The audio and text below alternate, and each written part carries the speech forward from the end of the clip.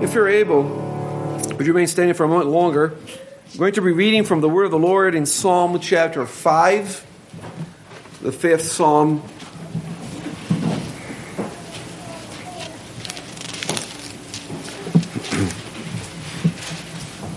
So this is the word of our Lord, Psalm 5. To the chief musician with flutes, a psalm of David. Give ear to my words, O Lord, consider my meditation. Give heed to the voice of my cry, my King and my God. For to you I will pray. My voice you shall hear in the morning, O Lord. In the morning I will direct it to you, and I will look up. For you are not a God who takes pleasure in wickedness, nor shall evil dwell with you. The boastful shall not stand in your sight. You hate all workers of iniquity. You shall destroy those who speak falsehood. The Lord abhors the bloodthirsty and deceitful man. But as for me, I will come into your house in the multitude of your mercy. In fear of you, I will worship toward your holy temple. Lead me, O Lord, in your righteousness because of my enemies. Make your way straight before my face. For there is no faithfulness in their mouth. Their inward part is destruction. Their throat is an open tomb. They flatter with their tongue. Pronounce them guilty, O God. Let them fall by their own counsels. Cast them out in the multitude of their transgressions, for they have rebelled against you. But let all those rejoice who put their trust in you. Let them ever shout for joy because you defend them. Let those also who love your name be joyful in you. For you, O Lord, will bless the righteous. With favor you will surround him as with a shield. This is the word of our Lord. Let us pray. Father, we pray to bless the preaching of your word this morning, for asking in Jesus' name. Amen. Please be seated. It's great to be in a church in which the Lord blesses with elders that are capable of preaching and teaching. And we get to hear from Elder Hollander this morning.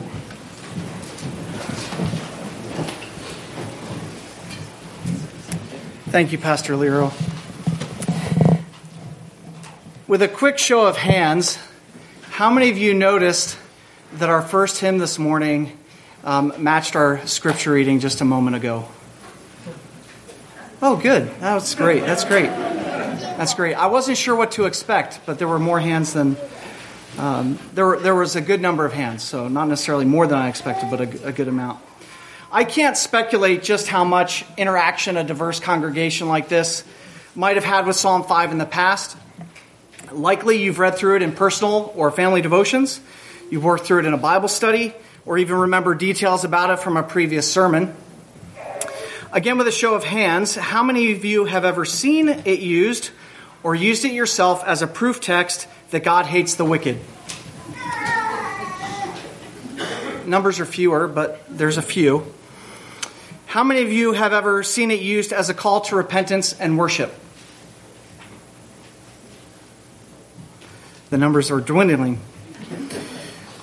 I personally have used Psalm 5 in the past as one of many passages that speaks to God's hatred for the wicked. Not just man's sin abstractly, but God's hatred of the unrepentant sinner, the man who refuses to come to Christ in faith. I think this psalm does that, but I would like for us to see that in context, David's citing of God's hatred for sin is in fact his motivation for repentance, obedience, and worship. It is likewise a call for the reader to repentance, worship, and confidence in Yahweh. As we begin our study of Psalm 5, I want to give you a little background, some background information to the psalm itself, and I want us to consider the overall structure before we get into the practical lessons from the text.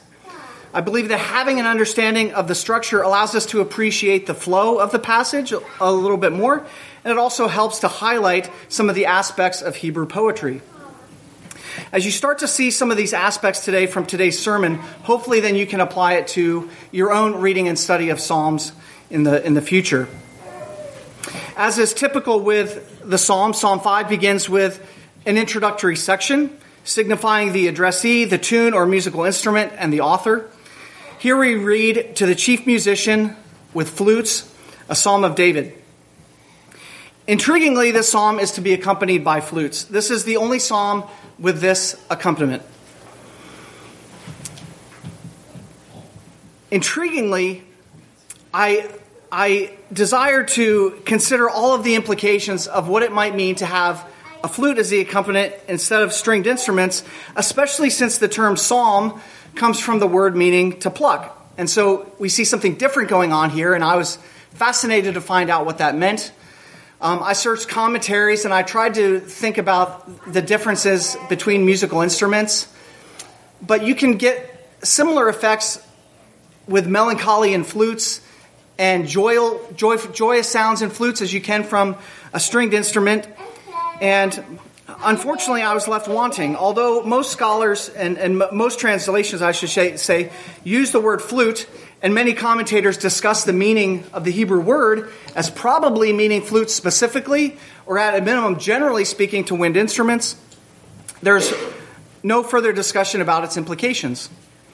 In contrast, Jewish scholars tend to interpret the word as a type of tune to be played and not a type of instrument at all. So all in all, the meaning is obscure because this is the only occurrence that we have of the word in the Old Testament. And although there are some valid discussions of what the word means and why it means it, we're left with a little more to go on. And although I'm mildly disappointed, I think it's okay. Now, regarding the placement of this psalm in the Psalter, the themes of Psalm 4 and 5 are similar. And so they're grouped well in light of this. Likewise, whereas Psalm 4 could be classified as a nighttime psalm, Psalm 5 is a morning psalm. And since we are studying Psalm 5 this morning, I would encourage you to read Psalm 4 this evening as a family before you go to bed tonight. Both psalms show David seeking an audience with God in his prayers, a contrast against the unfaithful, and a request for peace and blessing. Consider some of these highlights from this morning's sermon as you read Psalm 4 together this evening. Now, I was also doing some studies this week in Hebrews 4, and providentially I found several similarities in that chapter as well. So I would encourage you to read both Psalm 4 and Hebrews 4 later today and try and pick out for yourself the similar themes. In considering the structure of Psalm 5, I segment it into two major portions that I would title David's plea in verses 1 through 7 and David's prayer in verses 8 through 12. Throughout the psalm, there is a pattern of request, reason, and contrast. And the request sections are identifiable by the use of verbal imperatives such as give and consider in verses 1 and 2, and lead and make in verse 8. The reason subsections are also easily recognizable with that marked conjunction for, while the contrast sections are marked with the conjunction but in English. So it's very easy to follow that in your own English translation. The second major section, David's prayer, includes a concluding reason subsection that closes out both the second half of the psalm and the overall psalm climactically. Now, although the structure and the poetry of the Psalms are important for study and interesting on several levels, for at least one of us, as we consider the words of the psalmist, I want us to be considering what it means today for us as modern Christians. My sermon title is Repentance and Prayer for Righteousness. And because I want us to be considering this as at a practical level, I've broken the psalm into three responses that we can draw from the text. There will be several more applications and call to actions throughout the subsections as we work our way through it. But here are the three main points for this sermon. Number 1, keep a short record of accounts regarding your sin. Secondly, pursue righteousness on account of the covenantally loyal love of God. And third, side with the righteousness of God and rejoice in Him. So, in our first main call to action, come with confidence before the throne of God, we are introduced to our first application, plead for an audience with Yahweh. David writes, "Give ear to my words, O Lord. Consider my meditation. Give heed to the voice of my cry, my King and my God." As I alluded to, I'm distinguishing the plea of David in verses 1 and 2 from the prayer of David in verse 8. It is a fine line, but I'm drawing it nonetheless, because in these first two verses, David is essentially asking for an audience with these commanding pleas for his case to be heard. Give ear, consider, give heed. The formal request of his prayer comes later, after his audience with Yahweh has been established. David's plea for an audience is typically poetic, and it's in its restructuring and rephrasing of a similar concept. Parallelism is a word that's often associated with Psalms, but it's even more than that, more than parallelism, and more than just simple repetition of synonyms. So what we have here is A, what's more B, what's more C. In verses 1 and 2, David is pleading with Yahweh to be heard. And with each request, he intensifies the verb of his request while digressing in the object. And I find this very beautifully poetic. He first asks in A, Yahweh, hear my words. This is a very simple, straightforward request. While in B, he says, don't just hear me, but pay attention, give heed.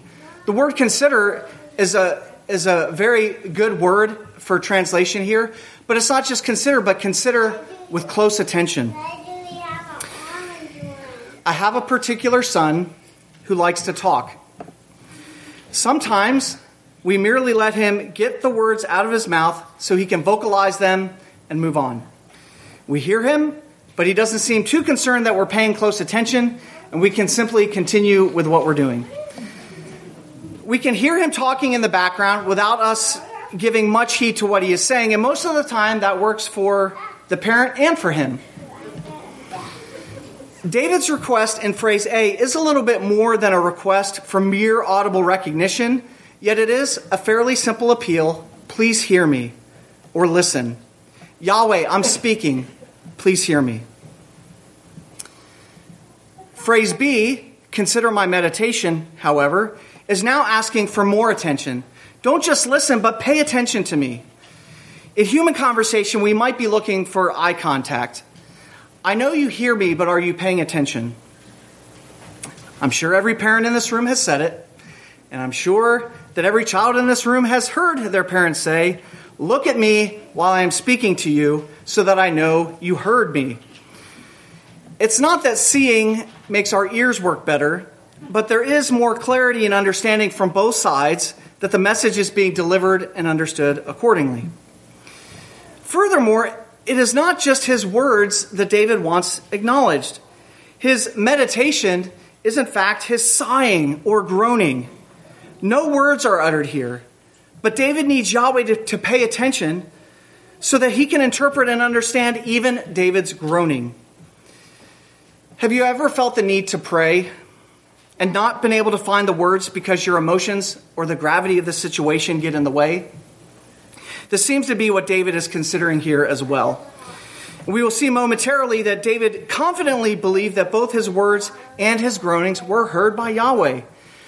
But Paul speaks to this in Romans 8:26 as well. Likewise, the Spirit also helps in our weaknesses. For we do not know what we should pray for as we ought, but the Spirit himself makes intercession for us with groanings which cannot be uttered. The Spirit of God in the Christian knows our hearts and makes intercession for us when we don't even know what words to say. Finally, in phrase C, David repeats his request again, and it's nuanced with new terminology.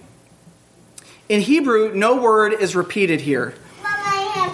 It is a little more difficult to distinguish it in English. However, David's third plea for Yahweh is to listen attentively to the sound of his voice as he utters his cry for help. This third phrase could either be an expansion of the first two or even a summary of them both. David is essentially saying, whatever words or noise my voice utters, articulate or inarticulate, please pay close attention to my pleading and my call for help. And here's where the request is made personally and confidently. Yahweh, you are my King and my God. David is addressing both the authoritative sovereignty and deity of Yahweh. And he states his fealty in the first person. I am coming before you subserviently because you are my King and my God. And this statement links the request to the reason. Why should Yahweh listen to David's plea? David says, for to you I will pray. Please pay attention to me because I'm praying to you. This statement reminds me of Psalm 121. I will lift up my eyes to the hills. From whence comes my help? My help comes from the Lord who made heaven and earth. David, as a humble servant, is stating that his prayer should be heard because he is bringing his request before Yahweh, his king and his God. David understands that there are practical implications to the sovereignty or kingship of Yahweh that demands his obedience and service, and that likewise the deity of Yahweh demands his worship. David expresses both these aspects in this psalm. This must be our perspective as well, as we are called to obey the sovereign king, maker of heaven and earth, and to worship God for his holiness and righteousness. These two aspects of God, his sovereignty and his deity, likewise gives us confidence that he can and will attend to our needs. Our second application is found in verse 3. Come confidently to the throne of grace. My voice you shall hear in the morning, O Lord. In the morning I will direct it to you, and I will look up. Verse 3 consists of three assertive statements, A, B, and C. First, David asserts that, in fact, God does hear his voice in the morning. David is confident that Yahweh is hearing and attending to his prayers. An important implication is that David is indeed praying. Believer, you cannot have confidence that God will hear your prayer in the morning if you fail or forget to bring your prayers to God in the morning. In part B, David strengthens that implication by stating that he will or does indeed direct his prayer to God in the morning. Depending on the version from which you may be reading this verse, you will likely get one of three possible interpretations. In my Bible reading and study, I tend to only look at three other translations apart from the original languages. They are the New King James Version, the ESV, and the Lexham English Bible. Although I believe the LEB has the best translation of the three, for this phrase, the New King James Version is a strong second. I believe, however, that the ESV got it wrong in this case based on their interpretation of the overall context, but not strictly on the available translation of the phrase in Hebrew. It seems that the translators of the ESV are categorizing this psalm in a cultic sense, understood as happening alongside of or in conjunction with the morning sacrifice. The ESV reads, "In the morning I prepare a sacrifice for you." However, in electronic versions of the ESV, they usually have a footnote that provides the alternate reading of "I direct my prayers to you," which is similar to the translation and the interpretation that the New King James provides. The verb translated as direct in the New King James can be understood as to prepare or present, either in the cultic sense of preparing a sacrifice for worship or in a legal sense of presenting a case, to lay out, to set in rows, to assess, or to even order one's affairs. At a minimum, I believe that the context of Psalm 5 is speaking to the prayers being prepared and presented rather than inferring a context of preparing for the morning sacrifice. Although the daily sacrifices did take place on a regular basis every morning and every evening, it seems the straightforward context of this psalm is actual personal morning prayer. Furthermore, I think more clarity can be offered in the translation, so I translate it myself as "I present my case," or "I order my affairs before you." The LEB similarly reads, "In the morning I will set forth my case to you." I think this fits the context very well, as we'll see in verses 4 and following, with David's reason or rationale for his regular morning prayer. Every morning, David assesses his own affairs, setting up his case to present before Yahweh. He is considering the state of his sin, his need for repentance, and his need for direction from God. And having reflected on this condition, he states before Yahweh, "In the morning I will direct it to you." David closes this triad with a statement, "And I will look up." There are also three ways that this small phrase can be translated and understood, and I believe that all three are valid. I will share with you my opinion on the preferred interpretation, but it is simply my opinion based on the options available and not because the others are wrong per se. There is a very beautiful rendition of Psalm 5 as a song that takes its lyrics directly from the King James Version of verses 1 through 3, and then it contains a bridge of sorts that expands on this phrase, look up. And then he uses it to summarize the focus of the remainder of the psalm, which is a response of worship. This is the first option for interpreting this phrase. The songwriter writes, look up, hold your head high, come before the throne with confidence. You can hold your head up high. Come with boldness, come with confidence. Your head held high, your heart bowed down. Come with confidence to worship the Lord, for he is worthy. He is worthy. The author's understanding of look up is a common interpretation of looking up in confidence.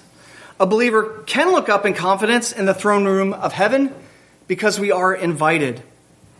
We have been given access. Equally, we can look up in confidence because the believer is assured that her sins will be forgiven when they are confessed. The believer who prays in confidence knows that he is praying to the sovereign King and God of the universe with the power to answer any prayer for the good of the saint and the glory of God. Likewise, the believer who prays in confidence in light of Scripture knows that God will faithfully fulfill his word and every promise he has ever made. Praying in confidence to our King and our God is certainly within the constraints of this psalm. However, I also think that the phrase, and I will look up, should rightly be understood as, and I will be watchful. Herein lies the other two interpretations for watchfulness. On the one hand, having prayed, the believer can look up and be watchful for what God will do to act on behalf of the prayer of the faithful. On the other hand, the believer who has ordered his ways and prepared his case before God, having repented of sins confessed, can now look up and continue to be watchful to follow in God's paths of righteousness, being quick to repentance when he again goes astray. I think both of these understandings are also consistent with the context of the psalm, and both can be done simultaneously. In these first three verses, then, we have observed David's plea to his king and his God that his voice and his groanings would be heard, and he assures himself and the reader that he is confident that Yahweh does indeed hear his prayers. The modern Christian is likewise called to plead for an audience with Yahweh and to come confidently before the throne of grace. David then proceeds to explain the reason, the importance, the rationale for his plea to be heard and for him to order his steps before Yahweh. And here's the Christian's proper response. Put wickedness far from you. For you are not a God who takes pleasure in wickedness, nor shall evil dwell with you. The boastful shall not stand in your sight. You hate all workers of iniquity. You shall destroy those who speak falsehood. The Lord abhors the bloodthirsty and deceitful man. Here are those so-called proof text verses of which we were earlier speaking. God does not take pleasure in wickedness, and he does not allow evil to dwell in his presence. The psalmist demonstrates that God does not make a distinction between hating the sin but loving the sinner. Rather, it is the sinner who faces God's just wrath. It is the unrepentant sinner that God will cast into hell with everlasting torment, not merely all the wicked deeds of men from eternity past. The known justice of God and his attributes of holiness and righteousness instill a fear compelling obedience for the psalmist. As a faithful servant, David desires to be in the presence of God. He knows that no wickedness can dwell with God, so he regularly sets his accounts straight with his king and his God in faithful submission. This reminds me of Job, who regularly offered sacrifices for his children, just in case they sinned unwittingly or cursed God in their hearts. These thoughts are further expressed as the psalmist continues. Along with keeping a short account of our sins before God, the Christian is called to pursue righteousness on account of the covenantally loyal love of God. This is our second main point this morning. Pursue righteousness on account of the covenantally loyal love of God. In verses 7 through 9, we see David contrast himself with the wicked and evildoers in verse 7, his primary prayer request in verse 8, and his justification why his prayer should be answered affirmatively in verse 9. First, we see that we are to humble ourselves in worship. Humble yourself in worship. But as for me, I will come into your house in the multitude of your mercy. In fear of you, I will worship toward your holy temple. In David's contrastive statement, he is not merely demonstrating that he is not like the rebellious. He is not staking his case that on the fact that they are evil and he is good. Rather, David is humbly acknowledging that it is only because of the chesed, the covenantally loyal love of Yahweh, that he has any standing with God at all. Brothers and sisters, this is precisely what we have in Christ.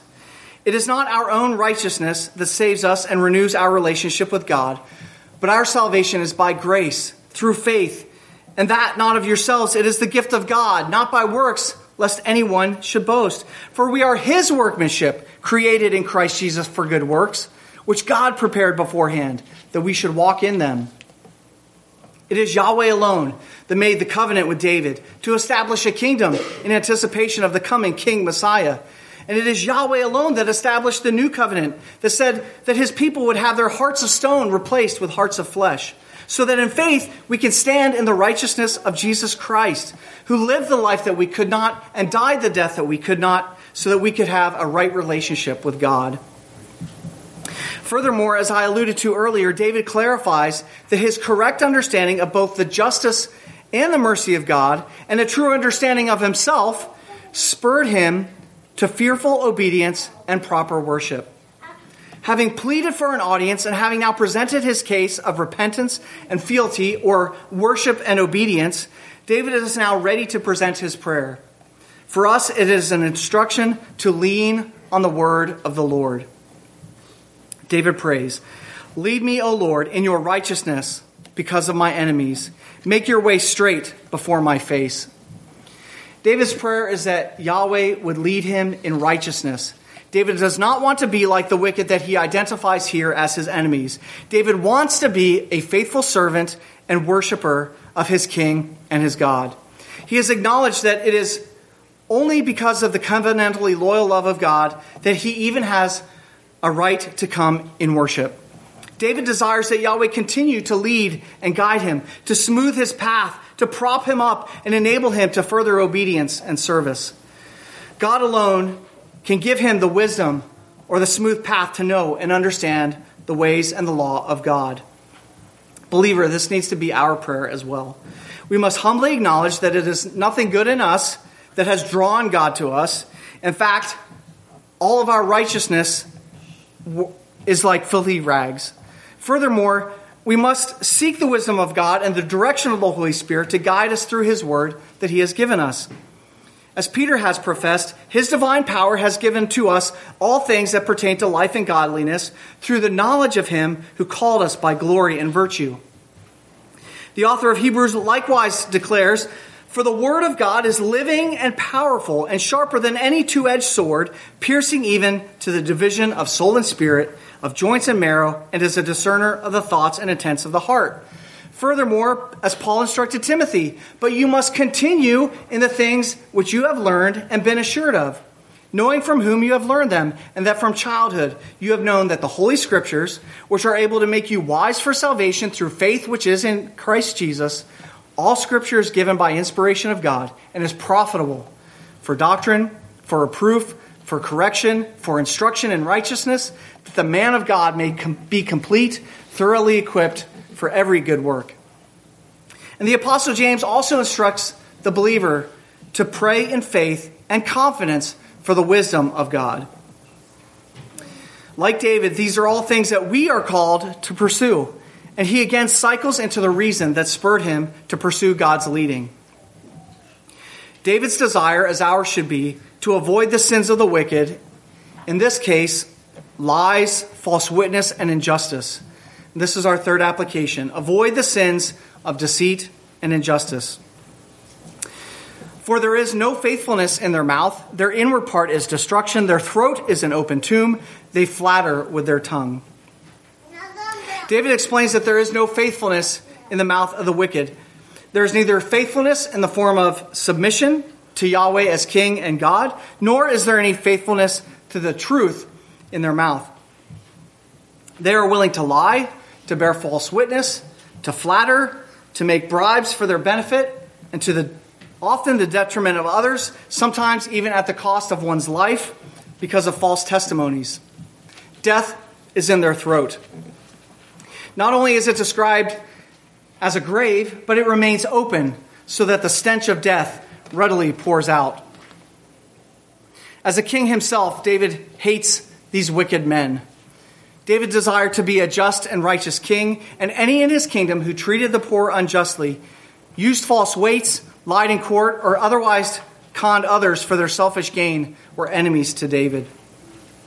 David wanted no part of that because he knew that Yahweh wanted no part in that. David then continues to a form of imprecatory prayer against these wicked. And thus we are called to side with the righteousness of God and rejoice in him. And here we have our call to pray for justice. Pronounce them guilty, O God. Let them fall by their own counsels. Cast them out in the multitude of their transgressions, for they have rebelled against you. Although the words of David are an imprecatory prayer, invoking judgment upon the enemies of God, note the restraint in David's prayer. He wants God's justice to be done so that the wicked would be held accountable for their sin and rebellion. But David isn't merely asking that they be struck by lightning and utterly destroyed or hunted down and killed. He is asking for the ironic justice that their own words of lies and corruption would fall back on them in evil than on those upon whom they target. Can you think of other cases of ironic justice like this that are demonstrated throughout Scripture? I can think of at least two that readily come to mind. The first is Haman in the book of Esther, who erected a post that he wanted to hang Mordecai upon. Yet he was brought to justice and impaled upon his own stake. Likewise, the corrupt administrators of Daniel's day in Daniel 6 wanted to be rid of Daniel by devising a scheme that would result in Daniel being cast into the pit of lions. Rather than being consumed, Daniel was vindicated by Yahweh, and it was the wicked administrators and their families who had their bones crushed by the lions and devoured. In verses 11 and 12, David's final contrasting statement is a request that the faithful, unlike the wicked, would obediently respond in worship to God. He further asserts confidently that his request is consistent with the character of God. Believer, rejoice and trust in God. But let all those rejoice who put their trust in you. Let them ever shout for joy because you defend them. Let those also who love your name be joyful in you. For you, O Lord, will bless the righteous. With favor you will surround them as with a shield. What is the first question and answer to the shorter catechism? What is the chief end of man? That man's chief end is to glorify God and to enjoy him forever. David understood that the righteous believer needn't merely obey and serve out of the fear of Yahweh's sovereignty and righteous justice.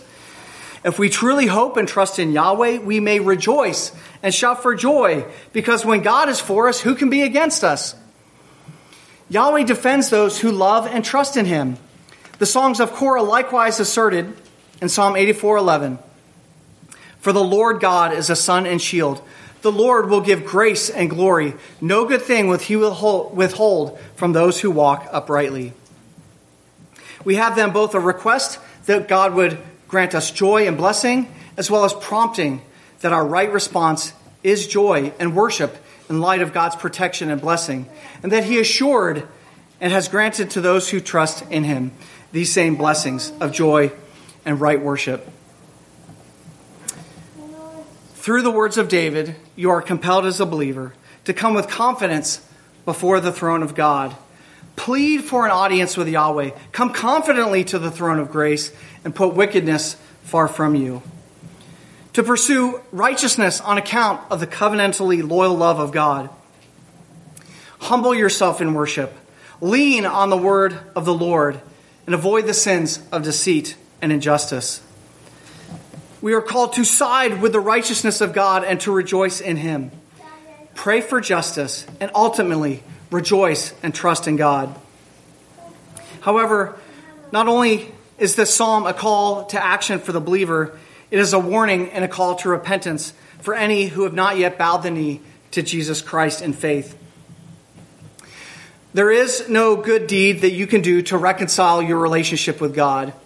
You must humbly bow the knee and take Jesus as the Lord of your life. You must say, I will follow you for the rest of my life. You must repent of your sins, which means that you must hate them, turn away from them, and cling to the righteousness of God in Christ Jesus. If you have never done this, I pray that you will do that today, even before you rise from your seat. Also, as a final reminder, I want to encourage you to read two other passages this evening, both Psalm 4 and Hebrews 4, and consider the similarities between these two passages and Psalm 5 that we have studied this morning. Let's close in prayer. Our Father and our God, we are so grateful that you hear our prayers, that you have called us into your presence, that you've given us intercessors, our mediator, the Lord Christ Jesus, and the Holy Spirit, who, understanding our hearts, can communicate to you when we don't even have the words to express our needs and our desires. And we ask that you would fill us with your Spirit, enable us for further worship. And we ask this in Christ's name. Amen.